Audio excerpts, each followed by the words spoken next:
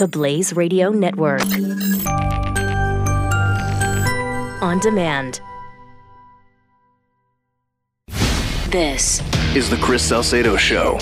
The Antifa terrorists are running amok around the United States. We talked about it yesterday, and they're even playing some guys on the local level. Here's an interview I ran earlier. Listen to this. Now, what's happening here is social media is turning the tide on them, and everybody can see with their own eyes on video how violent and dangerous they are, and they're seeing public opinion turn on them, so they're trying to just disingenuously make up a completely false narrative that it's the right wing that's doing this. It's totally absurd. They are in love with violence. They embrace violence. It's the only tool they have. It's the only tool they have, and they're a bunch of children. They don't have their toys, so they're throwing things at people. Not only things, but they're also threatening people. Let's bring on Joseph Kane. He's a Denton County chair. And NBC5 did a bit of a story on him talking about his encounters with these liberal extremists. Joseph, welcome to the Chris Salcedo Show. How are you doing, sir? Doing well. Thank you very much. First off, you have served your country in the U.S. military, have you not? Yes, sir. I got off active duty last year, and I'm currently in the National Guard. All right. So you have served this country and are continuing to serve this country, and Antifa has found you and has targeted you. Why? Well, originally this started a few months ago because I had gone to the Day Without a Woman march after President Trump was elected, and I had gone with my Make America Great Again hat. And I said I was there because although I had my views and I was Republican and there was nothing going to change that, I wanted to hear them out. Now, because of that, they associated me with the far right. And so at first they had put up my vehicle information on Twitter. More recently, they've decided that, let me backtrack a little bit. I have about 4,000 people I follow on Twitter and about the same number that follow me. In that, probably about 3,000 of them are Make America Great Again, Second Amendment patriots.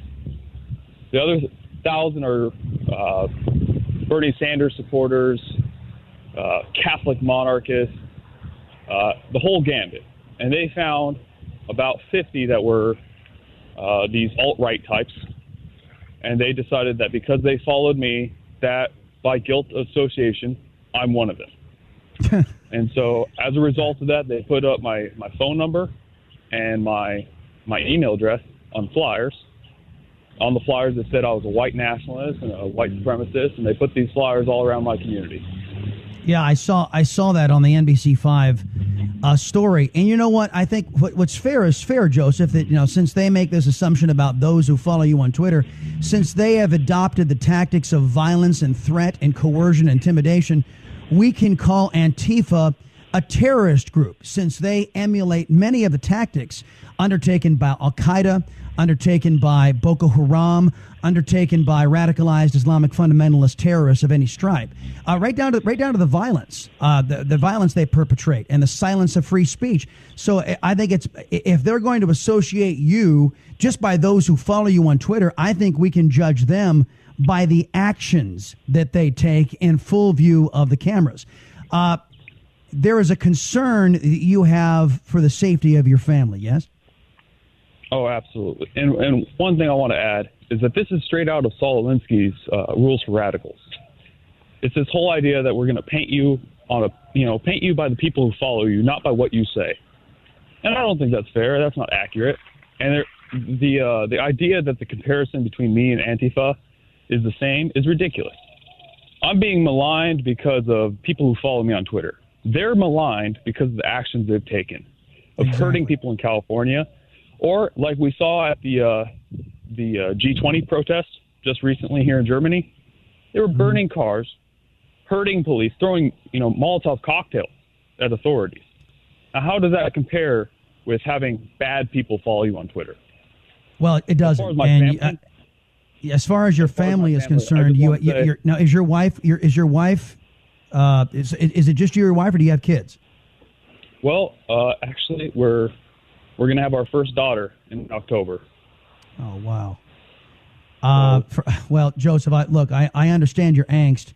These people are nuts. These people are crazy. And as they have demonstrated, they're violent. They'll burn down communities. They'll burn down and perpetrate violence on those with whom they politically disagree. They're anti-American, and because of their actions, and they are wholly owned subsidiaries of the Democrat Party. Because I have not seen one Democrat Party official rise to your defense.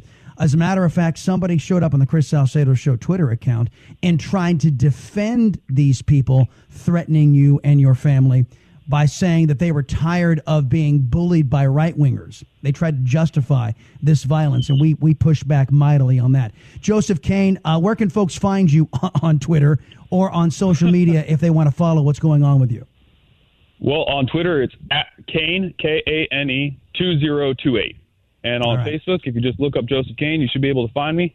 Happy to connect with anybody who's a God-loving American. Yeah, folks, you may experience these left-wing terrorists in your neighborhood. You got to be careful, and you got to fight back. Stick together, and you can beat these leftists.